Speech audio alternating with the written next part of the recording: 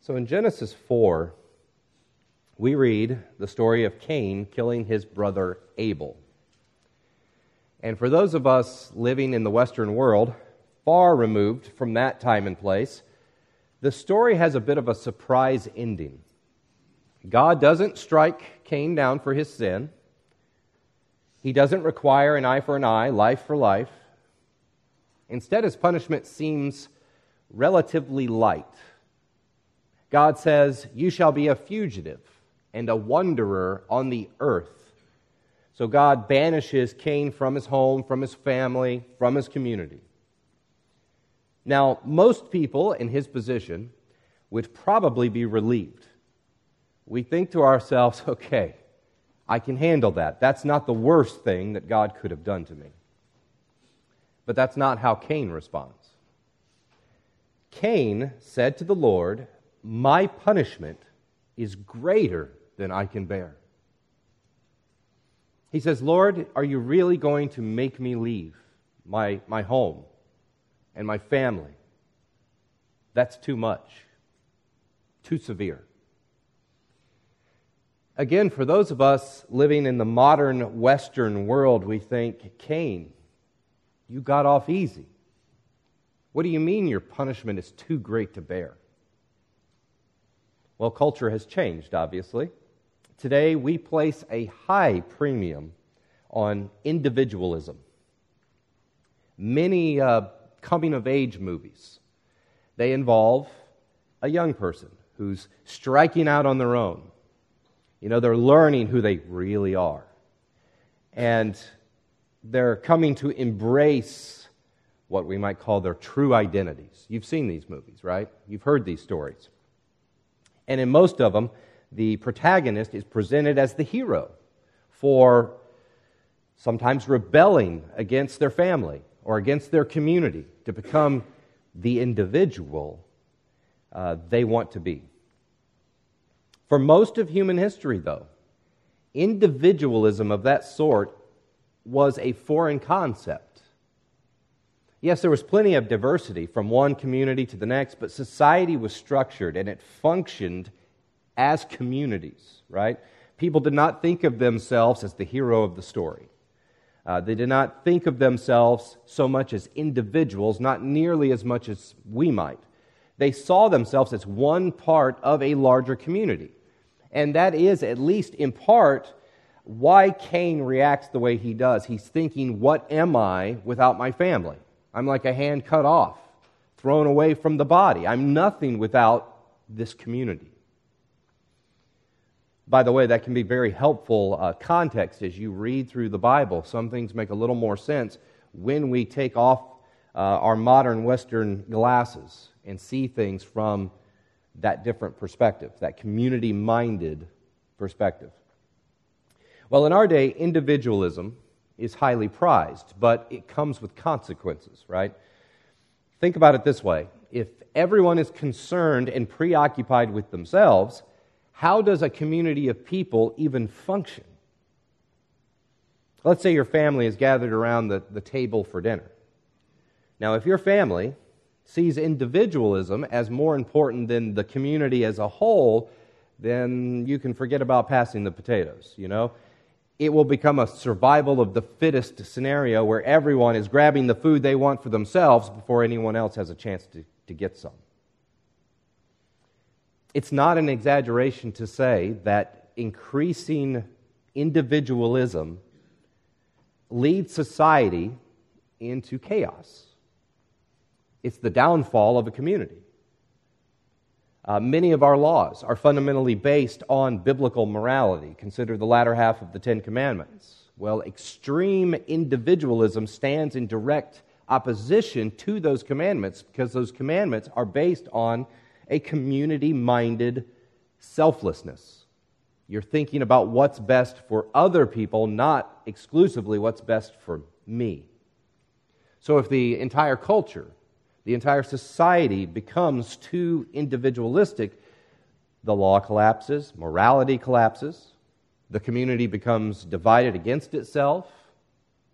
It cannot stand. And of course, we see more and more of that in our day, don't we? But I've noticed another consequence of this kind of individualism. Extreme individualism has a way of dehumanizing us.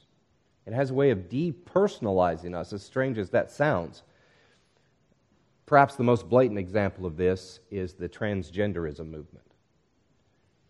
As people, particularly young people, are encouraged to discover their true self, in defiance often of their communities. They've actually moved beyond exchanging genders at this point. I've watched some of these TikTok videos that people are putting out, and many of these kids are struggling to even identify as human. I guess changing your gender isn't individualistic enough. It isn't original enough. So some very troubled and very confused people have moved on to identify as animals or mermaids or dragons or, in some cases, imaginary creatures. Or they just wake up each morning and decide, this is what I am. And tomorrow it may be different. And I watch these videos and I think to myself, this person, look in their eyes, they seem so empty, so lost. They're like a shell of themselves. And there's a sad bit of irony in all of this self-expression. When I was in school, kids didn't pretend to change their genders. That wasn't a thing yet. If they wanted to be truly unique and truly different, they might dress in all black and wear dark makeup. They'd walk around all morose and antisocial. But the irony was this. They tried to be very hard to be very different from everyone else, but I can remember 10, maybe 15 of them sitting together every day. Walking to class together and having lunch together. They wanted to be different. They wanted to make themselves outcasts from the rest of their classmates, but they didn't want to do it alone. They were all about unique self-expression, but they were a part of a group of people all expressing the same thing. The thing is, individuality does not have to come at the expense of community. Now, I'm not suggesting that individuality is necessarily a bad thing. I'm not suggesting that we'd all be better off if we were all exactly the same. But what I am saying is that community is absolutely vital. And when we trade community for individuality or self-expression, we lose something we positively need.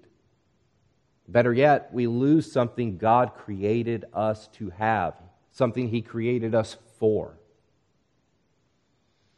Now, if you haven't been here the last few weeks, we are considering what it means to follow Jesus. How do we follow Jesus? In the first lesson, I said that following Jesus requires faith. We have to trust Him to follow Him. Second, following Jesus requires that we learn from Him. And this, of course, happens through His Word. We learn from Him through His Word. And this week we consider another aspect of following Jesus. Following Jesus requires a commitment to community. And to put a finer point on it, following Jesus requires a commitment to the local church. We can't follow Jesus alone. If you will, go with me to Ephesians chapter 2. Ephesians chapter 2.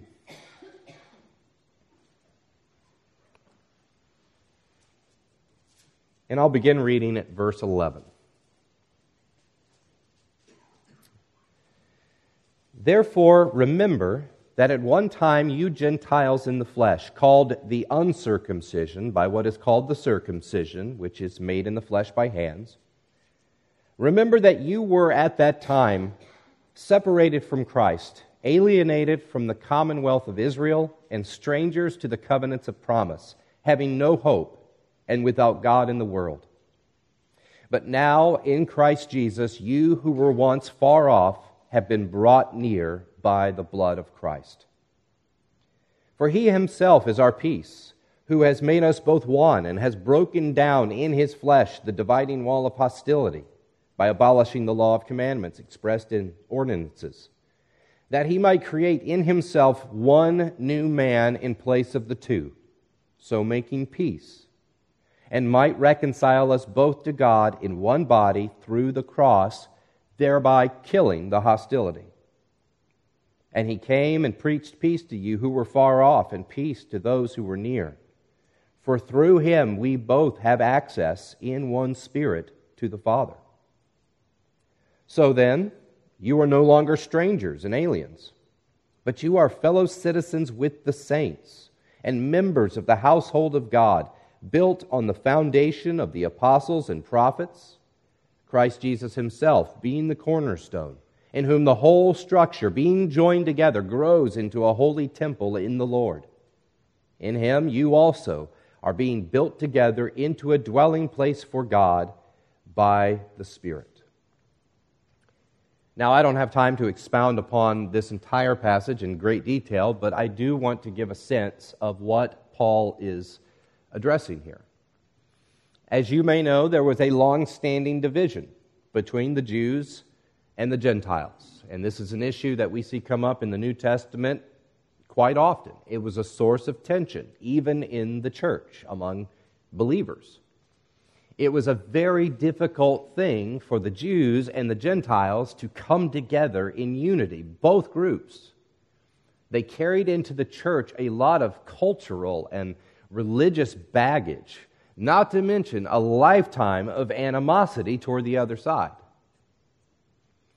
Obviously, Paul is speaking primarily to the Gentiles here, and he reminds them that they were once separated from Christ, alienated from the commonwealth of Israel, and strangers to the covenants of promise, having no hope and without God in this world.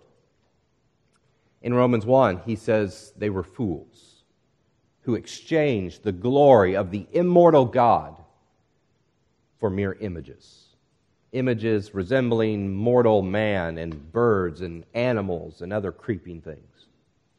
In other words, they were blatant idolaters. They suppressed the truth of God, and they lived very wickedly. So they were cut off from both God and God's covenant people. In Romans 1, Paul says that God gave them over to their sins. Meanwhile, the people of Israel, they enjoyed the privilege of knowing God and knowing His law. Romans 3, what advantage has the Jew? Or what value is circumcision? Much in every way. To begin with, the Jews were entrusted with the oracles of God. They were entrusted with His logion. They were entrusted with His words, His utterances. Now, that's not to say the Jews were without sin, but they were definitely a privileged people as God's covenant people. So there was a sharp divide between the Jews of Israel and all of the Gentile nations. Now, it's not quite the same thing, but we might compare it to the animosity between the United States and the communist nations during the Cold War. You know, we're talking about two very different competing value systems, two competing worldviews, both sides hating the other side, both sides feeling threatened by the other side to some degree. And the tension is just palpable, you know. It would be an understatement to say that the Jews and Gentiles didn't get along. That's an understatement. No, the animosity and the resentment between them ran much, much deeper. So all of that's in the background of Ephesians 2. But now, Paul says to the Gentile believers, verse 13, in Christ Jesus, you who were once far off have been brought near by the blood of Christ. He says, you Gentiles have been reconciled to God by the blood of Christ. To the dismay of many Jews, God's plan of redemption included, and always included, the Gentiles. Christ came to save both the Jews and the Gentiles. And when he did, also to the dismay of many Jews, he didn't just reconcile them to God. He reconciled them to the Jews. Specifically, he reconciled them to Jewish believers in Christ. Verse 14 again, for Jesus himself is our peace, who has made us both one and has broken down in his flesh the dividing wall of hostility, by abolishing the law of commandments expressed in ordinances, that he might create in himself one new man in place of the two, so making peace, and might reconcile us both to God in one body through the cross, thereby killing the hostility. As difficult as the adjustment proved to be in the early church, Christ destroyed that long-standing wall that separated the Jews and the Gentiles. All of that tension, all of that animosity, all of that hostility, all of those cultural differences, they lose all significance. They don't matter anymore. For them to be united in Christ was to be united to others in Christ. So, on the one hand, we see that Paul, he acknowledges diversity among the believers in the church, doesn't he? They are not all the same. They have different backgrounds, they have different experiences, to some degree they have different perspectives. Yet, on the other hand, Paul anticipates that that diversity, will give way to community. In other words, diversity is moved to the background. Unity of the body, of the entire body, that comes to the forefront. Why? The short answer is Christ. Christ has made us both one and has broken down in his flesh the dividing wall of hostility. Then in verse 20, he's the cornerstone of the entire church. He's that fixed point upon which the church is built. He's that fixed point with which everything else about us and about the church is aligned. So, all of the differences between people, they cease to matter when we are eternally united in Christ. Verse 17, and he came and preached peace to you who were far off, that is, the Gentiles, and peace to those who were near, that is, the Jews. For through him we both have access in one Spirit to the Father. So then, you are no longer strangers and aliens, but you are fellow citizens with the saints. You are members of the household of God, built on the foundation of the apostles and prophets, Christ Jesus himself being the cornerstone, in whom the whole structure, being joined together, grows into a holy temple in the Lord. In him you also are being built together into a dwelling place for God by the Spirit. Paul says Christ has brought all of these different people together from all walks of life. He has most notably given them access to God the Father through his Spirit, but he's also brought them into unity with one another. They become fellow citizens, enjoying all of the privileges and protections of being citizens of a kingdom, and they stand together like citizens of the same nation. Perhaps you can remember not that long ago how everybody had a sense of what it means to be an American, and we stood together in times of crisis. In Christ, they also become fellow members of the household of God. And you see that the analogy gets more intimate here. They become a family together. They share life together because we're all adopted into the family of God.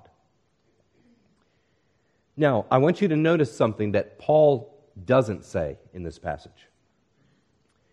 Outside of maybe Hebrews 10, 25, 24, and 25, the Bible never really says it. It never says, go to church. It never says church attendance really, really matters. It never says you belong with the church. Be there on Sunday morning.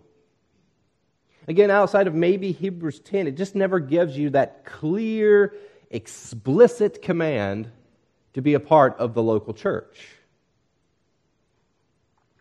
Even so, I also want you to notice how Paul and really every other writer of the New Testament talks about the church. There's a reason it doesn't contain many explicit commands, and that's because it's always implied. Always implied. Better yet, it's always assumed. Paul and others, they write as though if you are a believer in Christ, of course you will be a part of the church. That's not even questioned. Who would debate that? Who would think there would be any other way? Well, today, lots of people question it. In our culture of individualism, people love to say things like, going to church, that doesn't make you a Christian. Well, they are absolutely right. Going to church does not make someone a Christian. However, if you are a Christian, you will go to church. You will be a part of the church. That's what the New Testament assumes in every place. It assumes that you will want to join the family of God. In Scripture, the idea of an individual Christian is a completely foreign concept. There's no trace of it. It doesn't exist. Last year I wrote something about this, and I'm going to read you a portion of it. I said, I shouldn't be surprised to hear a professing Christian claim participation in the local church is optional, but I am. My childhood is partly to blame. Church attendance was non-negotiable in my parents' house. Unless the roads were impassable or someone was deathly ill, I knew where we'd be every Sunday morning. More to the point, I can't understand how anyone could read the Bible and miss the imperative in question. Most of the New Testament is written to or about small assemblies of Christian disciples living and worshiping together, i.e., churches. The command in Hebrews 10:25 is explicit. Many biblical references to the body of Christ imply individuals cannot function alone. When is the last time you've seen a finger thrive or even survive independent from a hand? As it happens, my parents were right. Church is non-negotiable. Christ, the head of the church, has not offered us a take it or leave it proposition. We are not ordering salvation at a drive-thru where Jesus asks, would you like church membership with that? The pattern and teachings of Scripture are clear. When the Good Shepherd finds and rescues a lost lamb, he doesn't pat its head and say, I'll be with the rest of the flock if you need me. No, he carries that lamb back to the sheepfold, where it can receive the protection and provision it needs. If a sinner shows little interest in belonging to the church, is he or she truly saved? While it may be theoretically possible, the Bible never gives us any reason to make that assumption. Every example in Scripture is to the contrary. When people were saved, they immediately joined themselves to the church. Consider, for instance, the 3,000 souls converted on the same day in the book of Acts. Though most did not live in Jerusalem, they refused to leave the first and only Christian church. Instead of returning home, the text says, they devoted themselves to the apostles' teaching and the fellowship, to the breaking of bread and prayers, and awe came upon every soul, and many wonders and signs were being done through the apostles. And all who believed were together and had all things in common, and they were selling their possessions and belongings and distributing the proceeds to all as any had need. And day by day, attending the temple together and breaking bread in their homes, they received their food with glad and generous hearts, praising God and having favor with all the people. And the Lord added to their number, day by day, those who were being saved. Notice the last line of that passage. As the Lord continued saving sinners, he simultaneously added them to the church. He added them to the number of people who physically and frequently met together for teaching, fellowship, eating, praying, sharing, supporting, and praising God. No one waited until heaven to join their brothers and sisters in Christ. Why would they? Why would they refuse to do here what they hope to do in heaven for all eternity? Perhaps that is why John, the Apostle John, makes love for the brothers a part of his threefold test for salvation. Near the end of his first epistle, John says, I write these things to you who believe in the name of the Son of God, that you may know you have eternal life. According to the last living apostle, assurance of one's salvation requires positive answers to three simple questions. First, do you love the Lord Jesus Christ? Everyone who believes Jesus is the Christ has been born of God. Second, do you love his word? Whoever keeps his commandments abides in God, and God in him. Third, do you love his church? We know that we have passed out of death into life because we love the brothers. If we can sincerely affirm all three, we can know that we have eternal life. Doubts need not apply. As Jonathan Neiman writes in his book, Church Membership, once you choose Christ, you must choose his people. It's a package deal. Choose the Father and the Son, and you have to choose the whole family, which you do through a local church. The Bible doesn't allow us to pick one without the other. If we trust Christ for our eternal redemption, why wouldn't we trust the wisdom he has revealed through his commandments? And if we trust his wisdom, we will not neglect to meet together as he commands. Traveling to heaven alone is a dangerous, if not impossible, feat. Every true Christian needs the church. Better yet, every true Christian will feel his or her need for the church. Furthermore, he or she will discover that this small yet faithful step of obedience leads to significantly greater assurance and a whole host of other blessings. So to summarize all of that, our active participation in the church isn't really optional. It's not as though we can say, I believe, I've been saved, but the church, it's not really for me.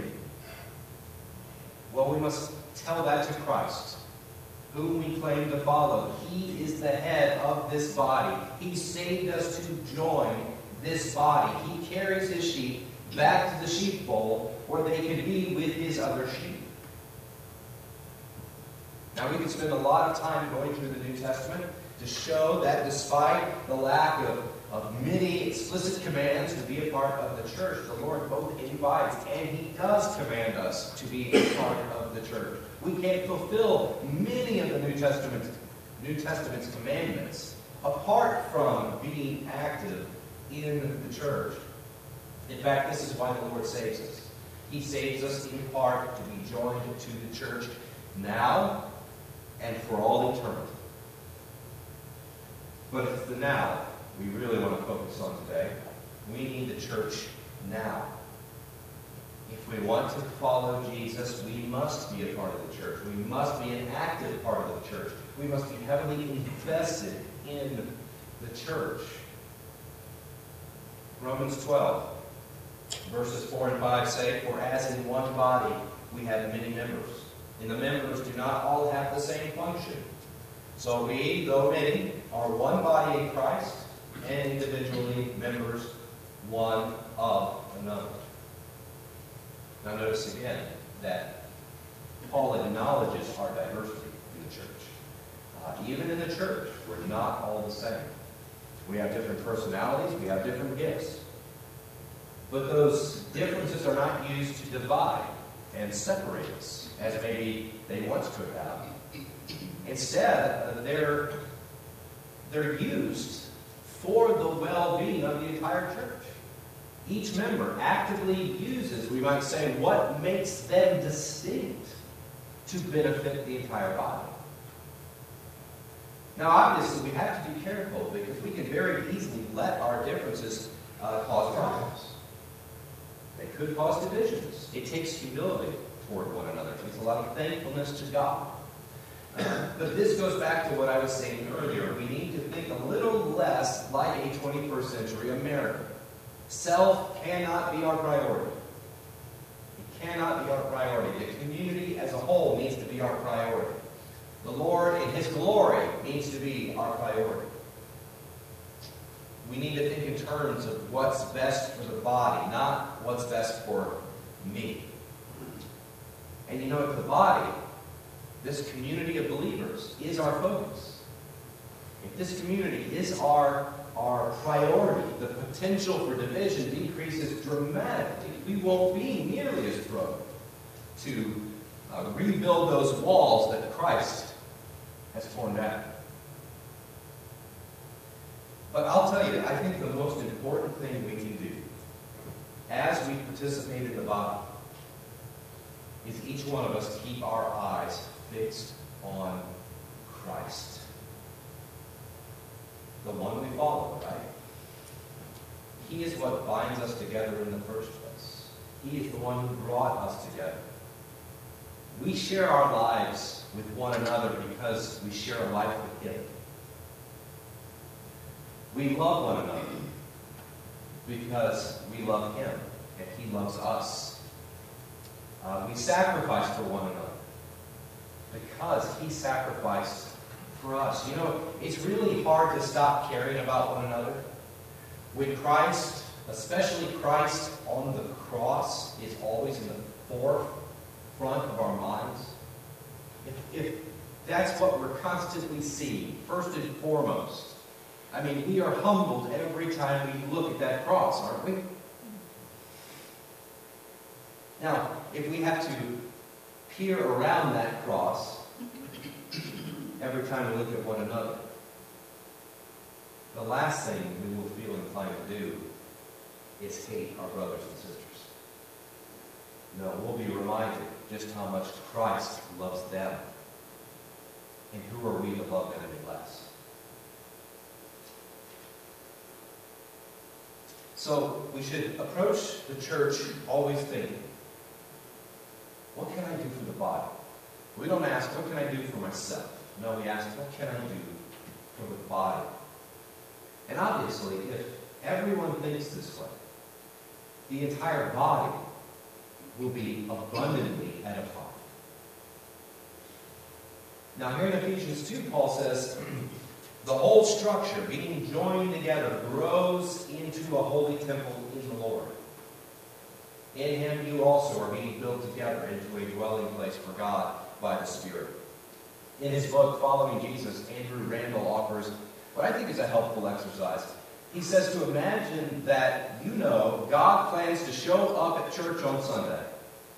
You know that He will be here. And Randall asks, what would you do to get there? What would you give up to be there? How would you prepare yourself for that moment? And then he reminds us that God will be there. His Spirit will be present.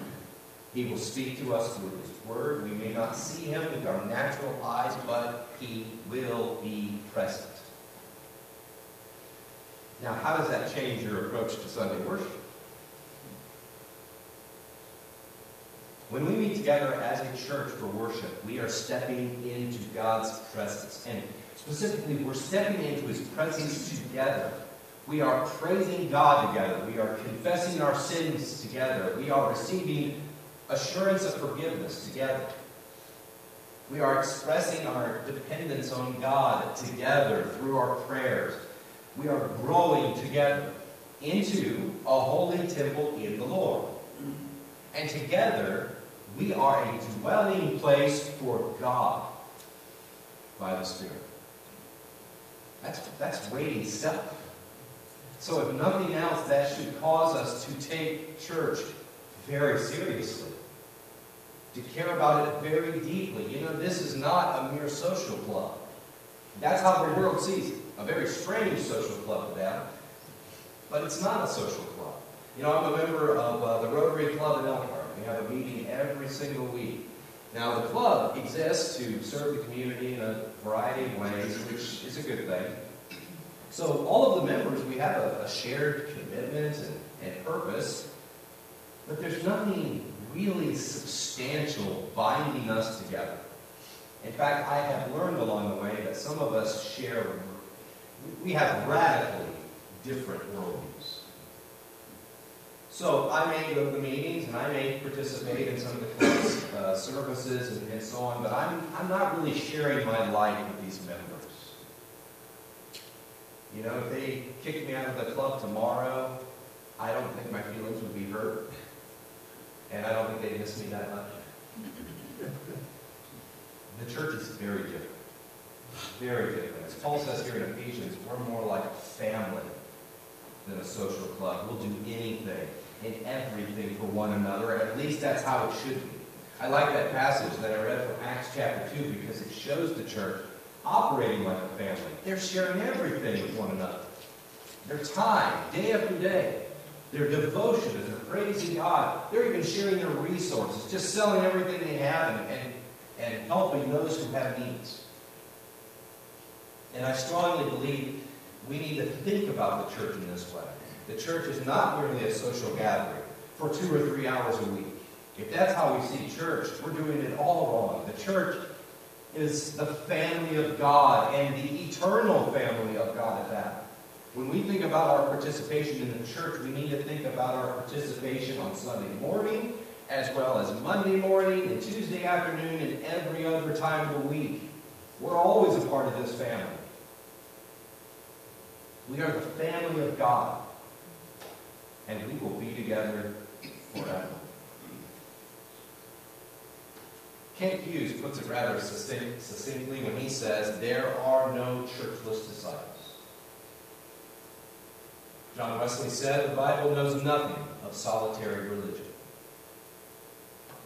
Martin Luther adds, to gather with God's people in united adoration of the Father is as necessary to the Christian life as prayer. Here's one more from Charles Spurgeon. There is surely no grace in us if we do not feel for the church of God and take a lasting interest in its welfare. Now, to be clear, we're not really talking about the church as an institution. We're talking about a community of believers. We're talking about the welfare, the growth, and the edification of our brothers and sisters in Christ. Listen to what Paul writes in Ephesians chapter 4. I, therefore, a prisoner for the Lord, urge you to walk in a manner worthy of the calling to which you have been called, with all humility and gentleness, with patience, bearing with one another in love, eager to maintain the unity of the Spirit in the bond of peace. There is one body and one Spirit, just as you were called to the one hope that belongs to your call. One Lord, one faith, one baptism, one God and Father of all, who is over all and through all and in all.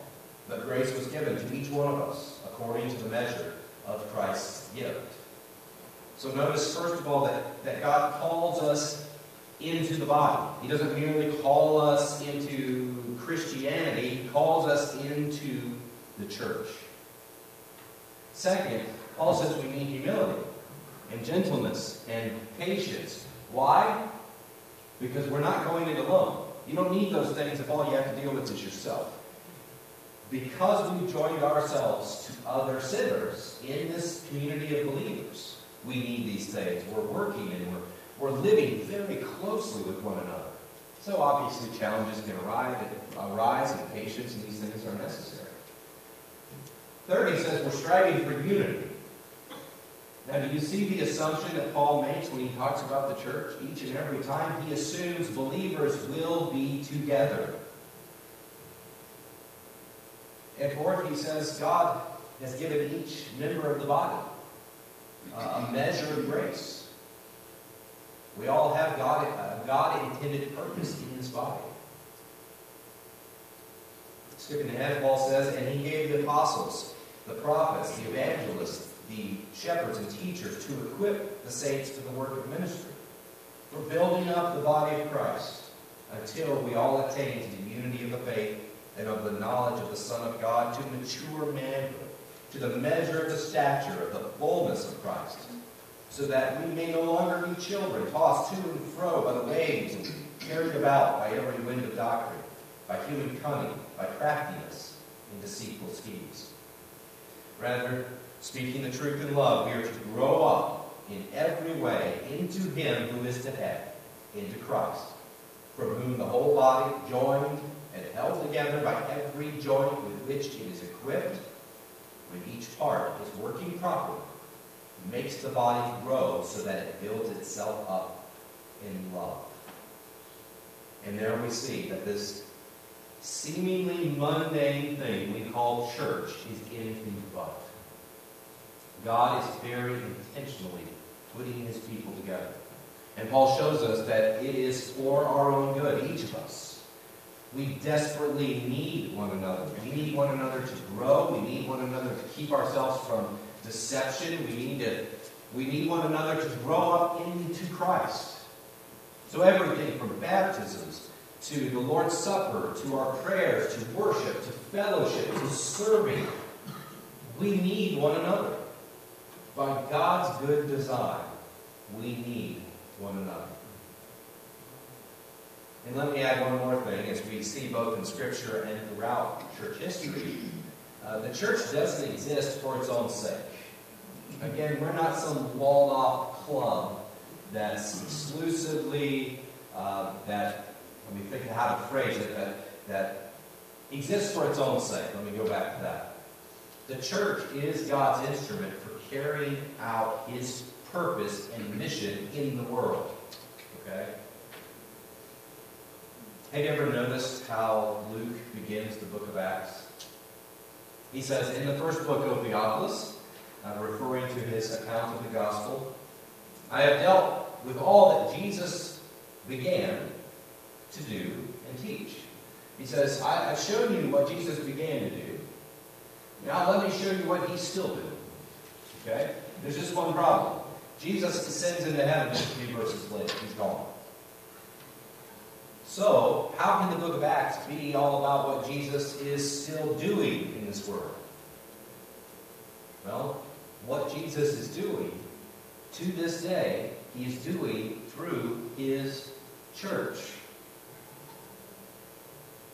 So to summarize everything, if we want to follow Jesus, we must be an active part of his church. Let's pray. Heavenly Father, we thank you for your wisdom in bringing your children together. We thank you for what the local church provides us, for the graces that are given to us through this body. And I pray that each one of us will have a renewed commitment to one another, that we will follow you by looking at your instructions and fulfilling those commands that you have given us to be a part of the church, to serve one another, to help one another, to encourage one another. Help us to see that when we are not actively involved in the lives of these members, that we are a discouragement to them. And that when we are actively involved, we are an encouragement. And ultimately, Lord, we are striving to be built up in unity into Christ, that we might ultimately glorify you and fulfill the purpose and mission that you have for us in this world. Use us, Lord. Help us. In Christ's name, amen. We're dismissed.